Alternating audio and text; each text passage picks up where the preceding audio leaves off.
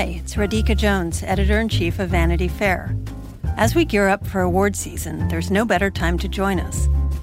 By becoming a Vanity Fair subscriber, you'll gain exclusive access to our in-depth coverage of film, television, and the best of Hollywood.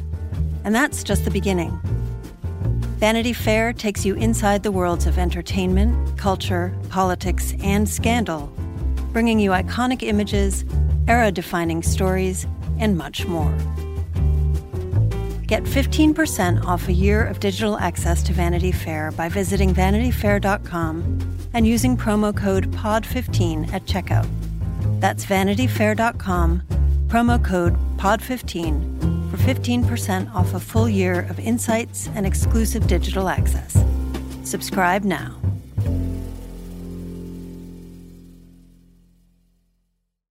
Hello and welcome to Little Gold Men, the award season podcast from Vanity Fair. It's such an honor to present this next award. And here are the nominees. And the Oscar goes to... And the Oscar goes to... And I can't deny the fact that you like me. Right now. You like me. I'm the king of the world. There's a mistake. Moonlight, you guys won Best Picture.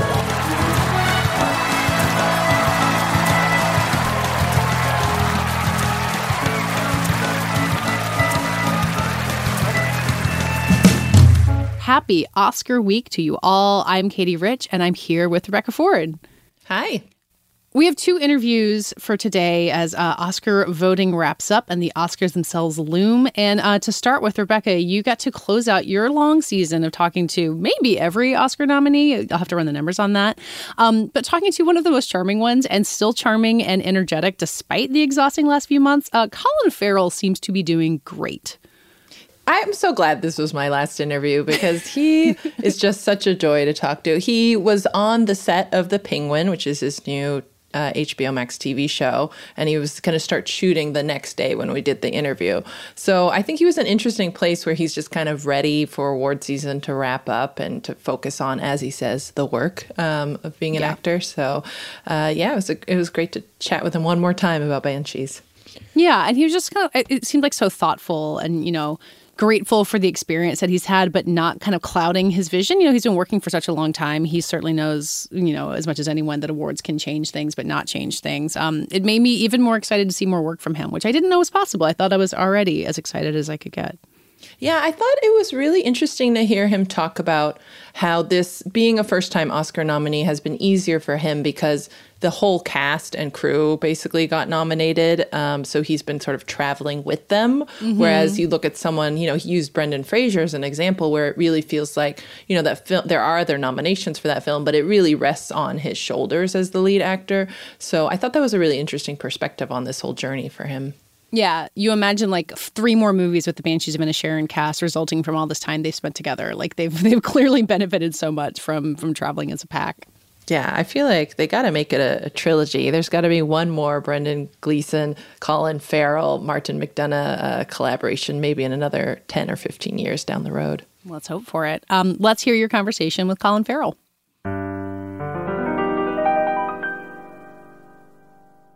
I'm so excited to welcome Oscar-nominated star of The Banshees of Inisherin, Colin Farrell, today. Hi, Colin. Hi, Rebecca Ford. How are you? I'm good. Thank you for doing this. I know we're in the crazy last days of this cycle, so the final death battle, as they say. But you must be super busy because I saw you at the SAG Awards just a couple of days ago, but now you're back on set for The Penguin. What is life like right now? It's more. And I say this not by way of complaint, just observation. It's more chaotic than I would like or than I'm used to. But I am so thrilled to be close to the end of it, just so I can focus on The Penguin now. I got to New York, Rebecca, after we did the SAGs on Sunday. I flew Monday morning, and I start shooting tomorrow morning. And it's going to be like a 4 a.m. pickup, just so we can get into the makeup, because it's about a 3 or 4 hour makeup every morning.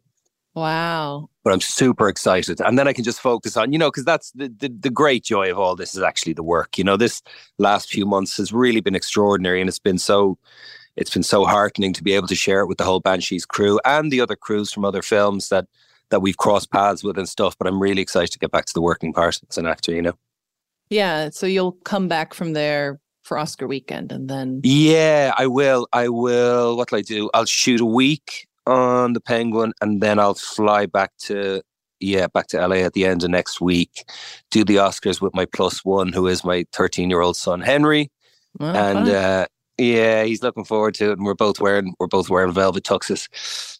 So yeah, that'll be a laugh, and it'll be the last push across the line, and just try and celebrate the day and enjoy it, and take any kind of thoughts of winning and all that stuff off the table. Do your kids keep you humble? I mean, what do they say about what's going on with you this year, your first Oscar nomination? If anything, they do the opposite. If anything, they tell me to not to do the opposite to humble. They don't keep me arrogant. I can be a bit kicking over sandcastles about the whole thing, about the whole award season stuff, you know. And I remember my boy came back from school one day and he had heard, I don't know, I think it was I won the National Board of Review or something. And he said it to me and I went, oh yeah. I said, yeah, it's cool. And he went, oh yeah, it's cool. Yeah, it's cool. Oh, Dad, and he went, come on, enjoy it. For God's sake, just enjoy it. And I was like, okay, all right, I'll lean into that wisdom. And it was actually, you know, as easy as it was what he said, his point was, you know, get over taking it. You can take all this stuff too serious by trying really hard to not take it serious. There's a bit of a trap there. So I know, as a human being, I know what's really important to me in life. And it's not what's happened in the last 6 months. So knowing that, it just frees me up to actually just enjoy that it is also a really lovely time. And, you know, it is my first time doing all this. And I've been working as an actor and very fortunate for 25 years. So just trying to enjoy it all. So my boys, yeah, I mean, as a human being, do they? Yeah, sure. Being a parent and realizing how powerless you are in some of the most important areas of your world and trying to support them on their journey is a constantly humbling experience. But yeah, they do a little bit of the opposite as well. They bring to me a more expansive way to look at the world also, you know. That's so sweet. And as you said, you've been on the journey. We're going to get into making the film, but you've been on those sort of promotional journeys since the premiere in Venice, where you won the Best Actor award. And I'm curious from that part, I find that people often learn a little bit more about themselves, their filmmaker, their co-stars in this part of the process as well, doing all these sort of conversations and spending all this time together. Have you learned anything new about Martin or? Not really. I mean, I've known Kerry Condon for 22, 23 years. I've known Brendan for 15 years. I've known Martin for 18 years. So we're all kind of square with each other in that way. I mean, you continue to learn about yourself every day and the people that you meet, of course. But what has been interesting, honestly, is spending time with the other lads from other films. You know, is listening to a little bit of Austin's story and listening to Brendan Fraser's story. And I didn't really have much time with Bill Nighy.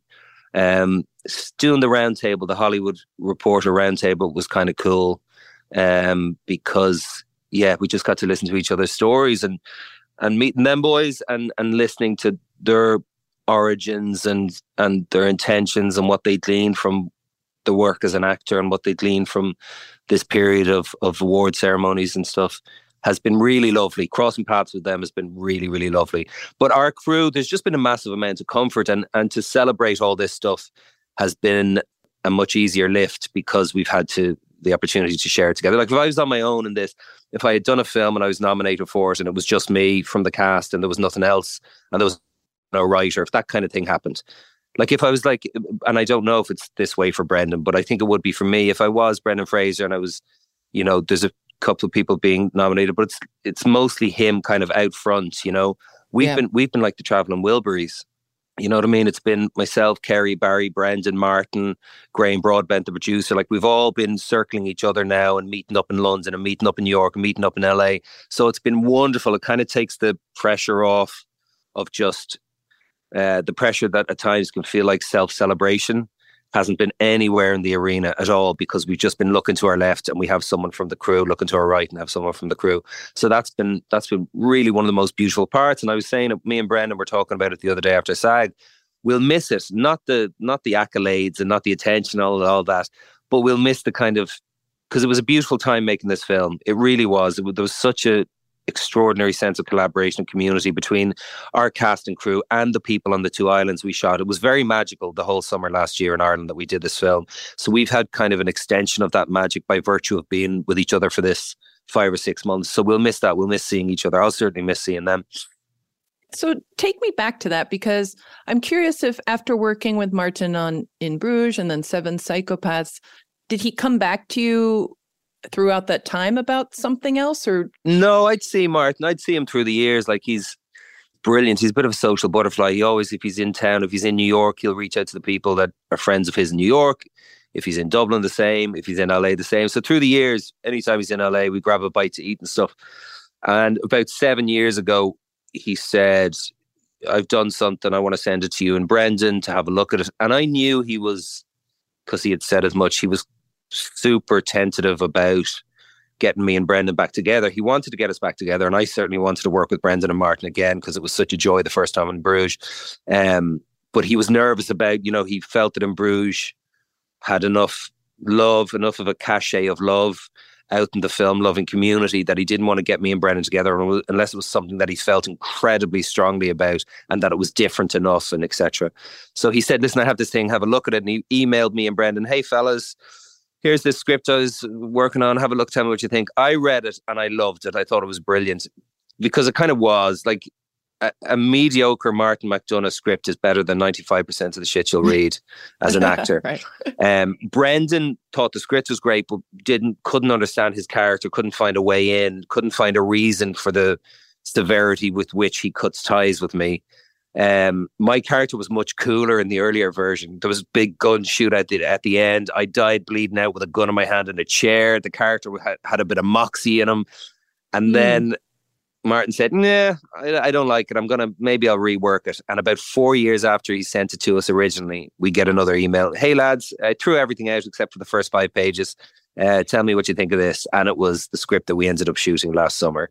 And to be honest with you, I read it and I was like, oh no, where's the cool, I miss, shit. And it made me, I just got a bit nervous. I just found Pádraig's journey so sad. I really did. And I was like, oh God, am I just going to be sad again for another?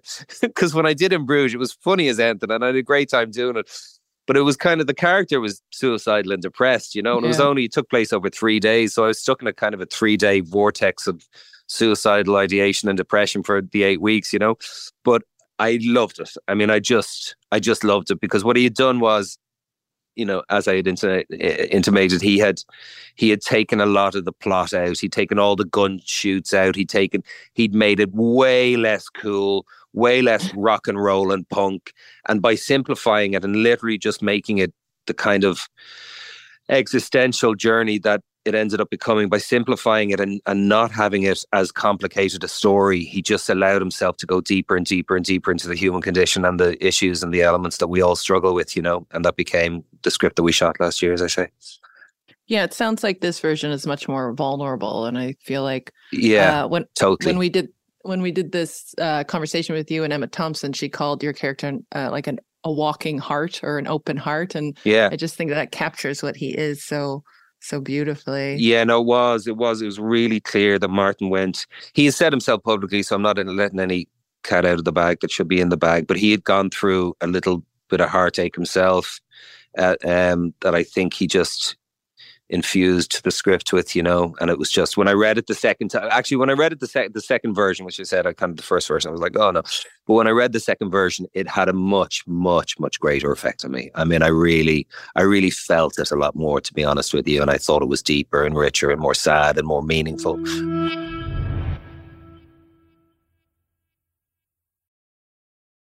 I'm curious for you, because this character is just so open-hearted in the beginning and vulnerable and not cool, as you said. Was there any part of him that was really difficult for you to kind of grasp onto when you were preparing? No, I mean, it's just the whole process is a bit of a blur, really. Yeah, we just, the great thing about working with Martin in film is that you're outfitted with a luxury that you don't ordinarily get when you're working on films, and that's 3 weeks of rehearsal, you know. So he gets the whole cast together, and you get into a room, and the tables are put together, and there's a little coffee machine and a kettle and a powdered coffee jar in the corner, and some granola bars.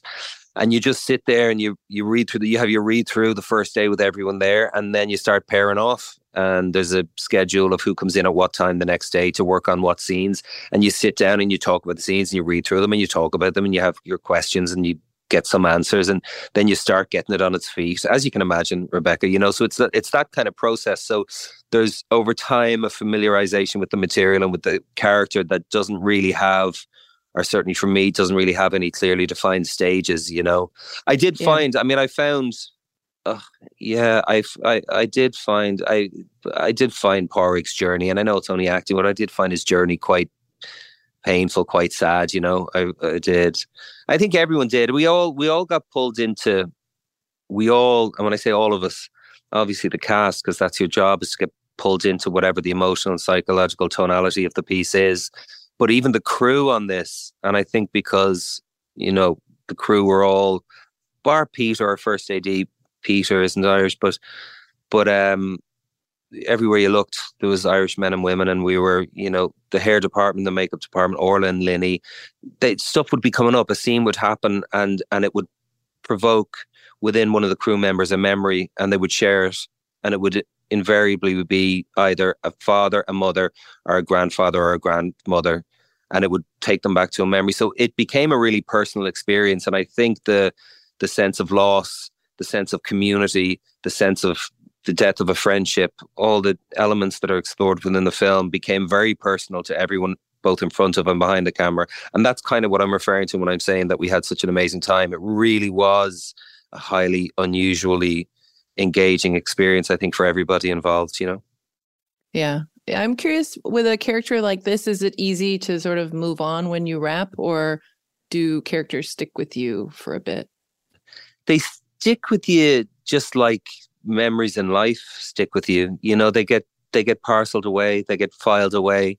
You don't turn your back on them. But yeah, I would certainly be thinking more about, like any big event you've been to, a wedding of somebody you care about, a funeral of somebody you care about, a birthday party of somebody that you love, or a child of yours.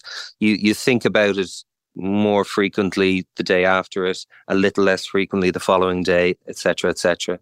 So a little bit like that, you know. I did think a lot about the journey that we had, and that's one of the interesting things in the process of the last 5 months of being on the campaign trail, as they say, is that the memories of it have come back. And that's what I mean by we had this period of extended magic that we've been able to share with each other, because we've all been talking about I did learn new things about the film through just listening to Brendan and Kerry talking about their journey and their characters, you know. So not necessarily in shooting with them this time, but yeah, as you were saying, on the road, just perspectives they had on the work and on the material, and lonelinesses that they may have felt during the process of shooting it and stuff. But all of the films, they all get just packed away as memories, because they're, you know, if you're an actor working in film and you've worked for 25 years, as I have, you're averaging, if you've worked at the rate that I have, you're averaging about probably between 6 to 8 months a year away from home, away from your family, away from your children. You know, it there's a cost on them, there's a cost on you. I get that you're compensated financially if you're as lucky as I've been. I get all that. I'm not talking about that. I'm just talking about the human experience of processing life as it happens to you. And so that point being, a lot of my life, my experience of living has been on film sets, and has been with crews and extraordinary casts, and so I have a lot of profound memories and experiences that I've experienced through the lens of working as an actor in film. You know, as do my kids, both my kids, because they visit on sets and they remember times in London and in New York and being at certain things. You know. Yeah. And I think a lot of people are pointing out, and rightly so, that, you know, the last few years have been such an incredible run. sort of leading up to this year for you. I think, The Lobster is one of my favorite films Oh, ever. isn't that lovely? I just love that film. But it's the directors you've worked with and these sort of fascinating off-kilter characters you've played, Killing of a Sacred Deer, After Yang, and obviously your work in Martin's movies. But I'm curious, at this point in your career, have things changed with what you say yes to or what you say no to when it comes to what you're? I mean, I don't feel they have, but there's been, should we call it, and there should always be, for human beings and artists, and a natural evolution, of course. I really do find it hard, and I can be as introspective as the next person, but I find it hard to see what the change is from the outside because I'm so busy being at the center of my own change, So, yeah. Honest to God, I some of the films that I did, say, 12 or 14 years ago, that maybe didn't work. Some of them I did them with extraordinary directors. Films that are maybe would be seen as not having worked as well, perhaps, as some of the films maybe in the last 3 or 4 years or 5 years. But they weren't bad choices. They weren't films, and they're not films I regret, but they weren't. There's some alchemical aspect to making film that is really, really hard to get a beat on. And if anyone could get a beat on it, including extraordinary filmmakers, every film would work across the board. So there's some kind of magic that takes place. Obviously, the most fundamentally important thing are the words on the page. The script is just the foundation, of course, for everything that comes after. But there does need to be a lot of magic that takes place for a film to work. And my process of choosing something, I mean, sometimes I've went to work purely because I needed to earn the paycheck, and that's been amazing. And sometimes I went because something means something to me, and sometimes I went to work because I thought it was a career opportunity. There's always a little bit of each and the other. But by and large, I'll either find myself just quite simply leaning into something or away from something. It's pretty simple like that. And I just kind of follow the nose of my own curiosity. And I read After Yang and I loved it. I read 13 Lives and the importance of that story and how beautiful the world came together in such a fractured time. It was a gorgeous story, and I was a fan of Ron Howard since I was a child. Parenthood is one of the first memories. Splash, Cocoon, and then all the kind of more heady fare that Ron has done in recent years and got all those nominations for. So I've just been spoiled rotten, Rebecca, but I go where my curiosity takes me. So we're almost out of time, but I'm curious. I know you've got The Penguin now, but you're not formally attached to any other films that I'm aware of. Do you have your eye on something? No, I've got a couple of things that I want to. There's another film with Kogonada that I really want to do. Something that he's working on at the moment. I really want to do that with him. And then there's a film that I've been that myself, my sister Claudine are producing, and it's the story of that period between Norman Mailer and Jack Henry Abbott. And it's Andrew Haigh adapted, and he'll direct as well. And I did a thing called The North Water that nobody saw, that was on AMC Plus. And I say nobody saw because it was a shame, because we went up to the Arctic Ocean and we shot on boats in the Arctic for 5 weeks without land anywhere within 200 miles of us. And there was so much effort put into it, but it got kind of buried on AMC Plus. But Andrew's an extraordinary filmmaker. He did 45 years. Did you ever see 45 Years with Charlotte Rampling? Mm-hmm. Yeah, did you see it? Incredible. Yeah, isn't it incredible? So scary. Oh my God. It's so sneakily scary. But Andrew wrote and directed 45 Years and Leon P. Anyway, so they're the only two things that I really have on my radar, but they're not confirmed yet. But I'm good, and now I'm just being in the present. I can't wait to get started on tomorrow morning on The Penguin. Okay, now we get to share a conversation that you and I, Rebecca, and David Canfield and Richard Lawson had with our boss, Radhika Jones, who I know there's a lot of busy people in Los Angeles this week, but she might be among the busiest as the Vanity Fair Oscar party looms. And Rebecca, you went to your first party working for VF last year, but I assume you find it as fascinating as I do, just to kind of get the glimpse behind the curtain that we work at Vanity Fair, but we don't see the way it all comes together the way that she does, and the thought behind it, and just how much goes into making this event happen. Yeah, I mean, last year was my first time attending, but I've obviously heard about this party for years and never been invited. So it really did live up to the hype. And you also realize how much work goes in to making a night like that move so smoothly and seamlessly. And Rudika definitely makes it look easy with her team, but it was interesting to hear about how she pulls it off.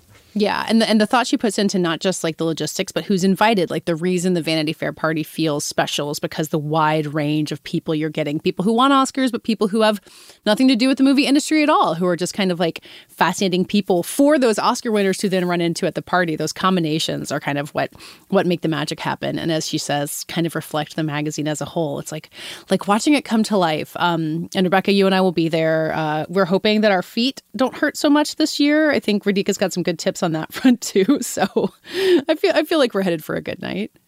Yeah, I think it's going to be a fun one. And I hope to get more food this year, as I mentioned to you, Katie. I missed out on the burgers last year. We'll team up and make sure it happens. Well, let's hear our conversation about the Vanity Fair Oscar party and more with Vanity Fair's editor-in-chief, Rudika Jones.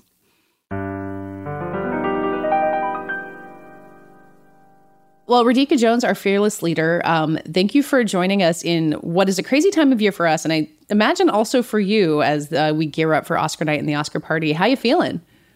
I feel good, but chaotic. Thanks for asking. It's kind of it's a crazy time of year. It's fun. It's very fun, and it's all in the service of fun, which is great. But it is a little bit like experiencing childbirth, where there's just a lot of effort that goes into it, and then when it comes around the following year, you're like, oh yeah, there's a lot of effort that goes into this. The party does not throw itself, but no, it's a super fun time of year because everybody's very excited to come out and celebrate, and that is great. Yeah, we're recording this a little over a week before the Oscar party. People will be hearing this on Tuesday. I think you'll already be in LA by then. But can you give kind of just insight for people listening about like what is happening at this point to make something as massive as the Vanity Fair party happen? It's not just you, of course, but what are the mechanics you're looking at right now? No, it's an enormous team. Honestly, what I'm looking at right now is a lot of the weather forecast. I mean, we have, as with any event, we have many contingency plans in place, but it's kind of easier if it doesn't rain. So, and of course, the weather in Los Angeles has been pretty rough these past couple of months. So we've been keeping an eye on that. But no, of course, there are a lot of invitations to send out and coordinate responses and wardrobe to plan, and we do a lot of events leading up to the Oscars with the film community. So there's a lot of stuff going on in the sort of larger Vanity Fair ecosystem during the whole week. So it's all the kind of planning things that you would imagine, logistics, and luckily we have a fantastic event team that has been doing this for a long time and is very, very detail-oriented, because one of the things that I think really makes the party work is if, you know, the gears move smoothly. And that's everything from kind of you get there, you know, or can you sort of move through even very dull, this is going to sound very dull, but sort of field operation stuff like drop-off and, you know, how is the traffic routed? And, you know, it's a very, very busy night in Los Angeles. And so we're thinking about all of those things. Yeah, the part I remember always seeing in the lead up is people managing parking passes and who arrives at what time and parks where and how many vehicles are in someone's group. Like it is nitty gritty, but like you say, if you don't do it, then the whole thing falls apart immediately. Yeah, no, it has to be choreographed. It's sort of symphonic. Everybody has their role to play.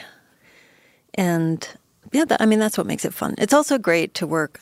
I grew up, my father produced music festivals, so I sort of grew up with this mentality of like there's a big event and lots to do to make it happen, but the kind of satisfying and thrilling and sometimes terrifying thing is it has to happen when you say it's happening. Like you don't, you know, sometimes as writers and editors, sometimes we can be like, well, that editor's letter was due today, but I'm going to turn it in tomorrow. But we don't get to do that with the Oscar party. It happens on March 12th this year, and that is when it happens. So there's a kind of adrenaline that kicks in, you know, when you have that deadline and you're working toward that common goal. And everybody kicks into gear. It's fun. It's different. You know, it's part of what makes my job really delightful because there's a lot of variety about what we do. Like tomorrow I have a dress fitting. which, is not the same as editing in a piece of investigative journalism. Different skill set. I feel like the Oscars are my favorite event because it's the last stop for a lot of these people who have been on this trail for months. And the Vanity Fair party is literally the last stop for them, like after they've been to the show and all that. And I'm curious if you have like favorite memories from seeing people finally let loose at this party over the years. I think that's so key.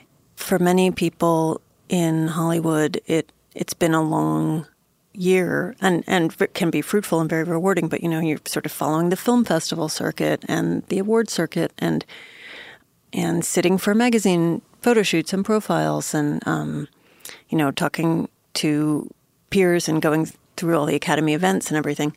So I do feel like it's really special because at the end of that road, everybody's excited to celebrate, but for many people, they're coming into the party holding an Oscar. It can be the pinnacle of their career. It can be the beginning of an incredible run. It can be the best night in people's lives. And so to be able to witness that is really special. I remember in 2020, Laura Dern won her Oscar, and I think the party also happened to be on her birthday. So that was like a really lovely, and she had been winning awards through that whole circuit. And so to see her with her Oscar on her birthday, I need to double check that, but that is my memory of it. It was just, it's very joyful, for all of those reasons. And sometimes they let you hold the Oscar, which is what I got to do for the Yes, Riz. I persuaded Riz Ahmed to let me hold his Oscar. He stayed close by, though. Yeah. It would be unseemly for me to be wrapped up in one of those stories about, how the Oscar mysteriously goes missing on Oscar night. So I didn't. But yeah, they're really heavy. You have to really commit to holding the Oscar. When people hold it above their heads, that's serious. That's a workout. So nobody watching at home should take that for granted. I often tell people that it's the below the line winners or the shorts winners who stay the longest and seem to be having the best time because they're people who might not have been invited to a ton of giant parties throughout award season. They tend to work behind the scenes in a lot of ways. And, last year it was the Dune crew who were just like having the time of their lives, would happily let you hold their Oscar. That's such an exciting aspect of our party for me, that if you got an Oscar, you're in. And, they're really soaking up every moment of that. Mm-hmm. As they should. Yeah. It's great to see those below the line categories, the more technical categories, some of them. At the end of the day, you win an Oscar, it's an Oscar. And it's awesome to see those people who without whose skills the movies as we know them would not exist. It's awesome to see those people celebrate.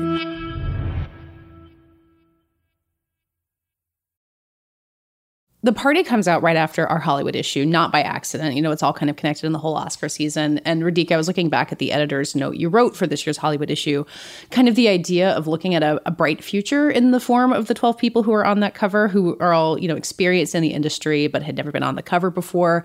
Do you go into the party or Oscar season or this time of year in general with kind of a theme or a sense of what is happening in the industry and in our culture right now?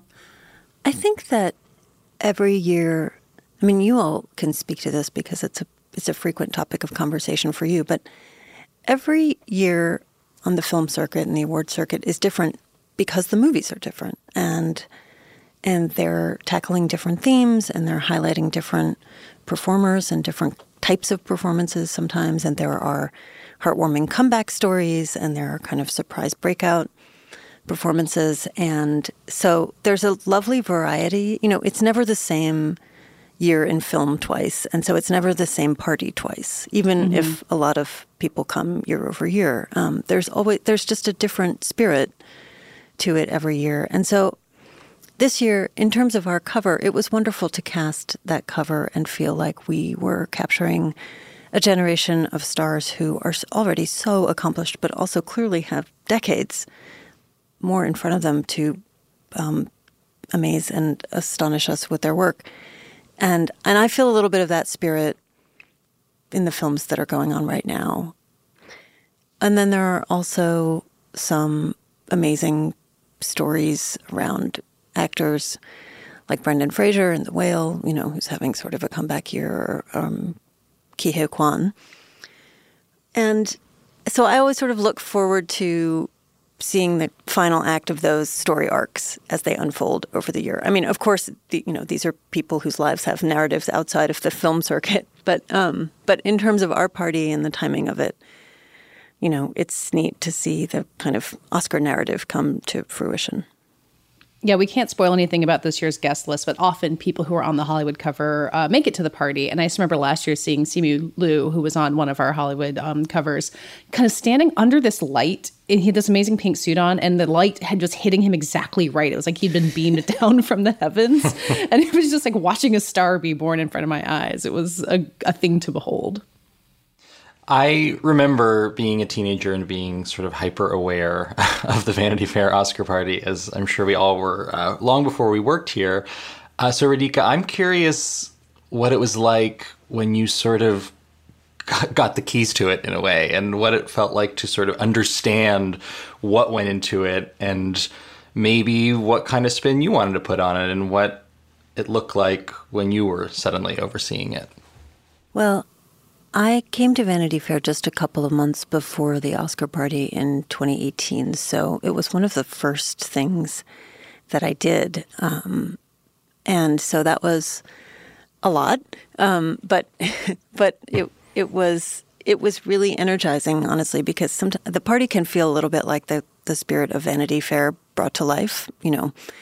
It's based in Hollywood and obviously focused on a Hollywood event, but it also we also include athletes and musicians and people from tech. And, there's a lot of overlap among those worlds. And so I host a viewing dinner with about 100 guests, and we all watch the Oscars together.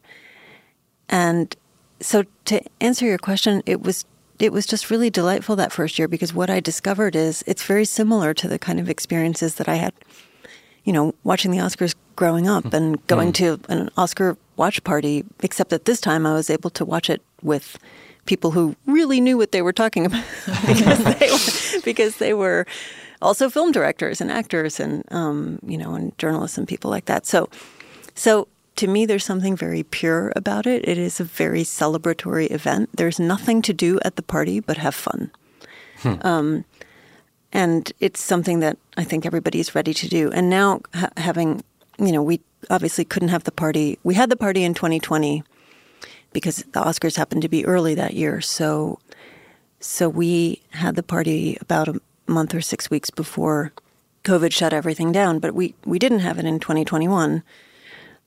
And coming back last year and now feeling like we're coming back again this year, it's particularly joyful because I think everybody has realized what a gift it is to be able to come together communally, and that it's not to be taken for granted. And and the other thing that you realize is that there are a lot of TV shows and films in production now, and everybody's really busy. And it's kind of wonderful to see people take time, even people who aren't nominated this year or don't have an active project or something.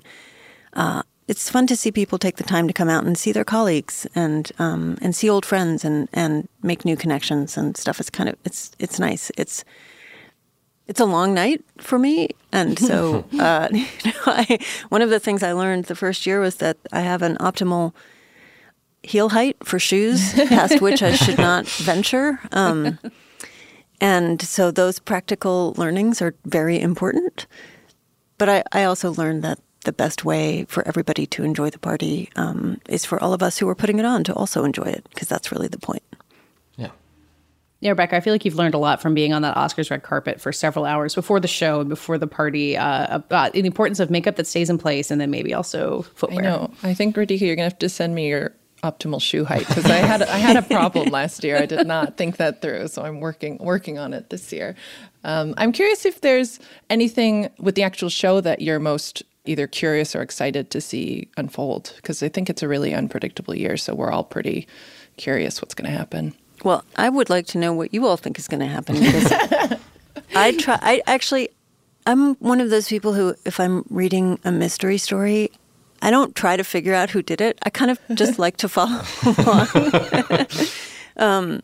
So beyond my, obsession with looking at the weather, I'm not really doing a lot of predicting.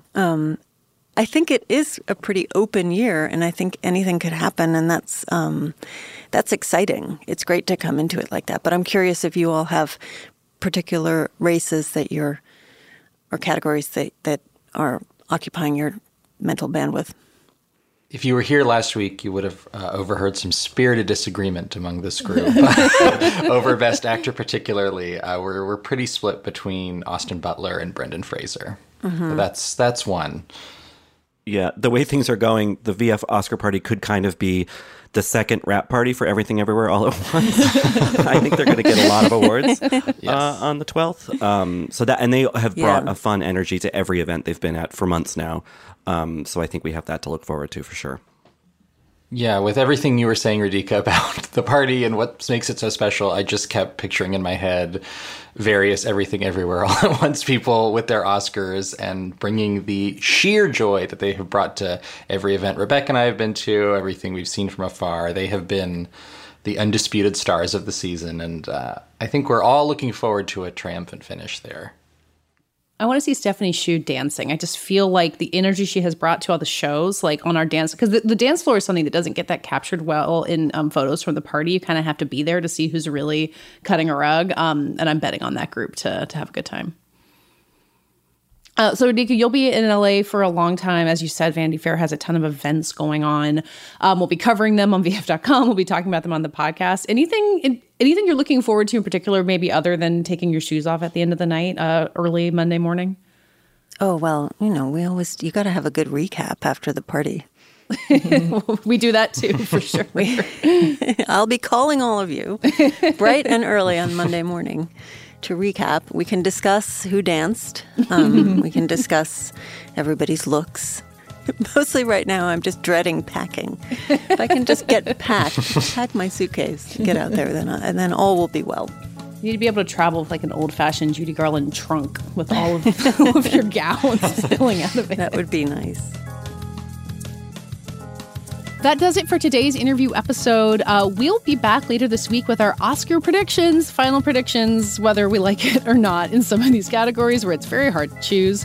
And then just so you know, for next week, the day after the Oscars, very early Monday morning, we will manage to wake up and record our Oscars reaction episode. And then we'll not have a second episode next week as we regroup a little bit before kicking things back off the week of March 20th. But we're really looking forward to talking about the Oscars and seeing how it all plays out. Please find us at VanityFair.com. Find us on Twitter at VF Awards Insider. That's Instagram as well. Please watch the live stream from the Vanity Fair Oscar party on YouTube and at VF.com. Rebecca, you and I are going to be working for many, many hours to make it all happen. So I think we'd both be grateful if our Little Gold Men listeners read it all. And you can follow it, our adventures out west. I'm on Twitter at Katie Rich, and Rebecca M. Ford. Our editor and producer, as always, is Brett Fuchs.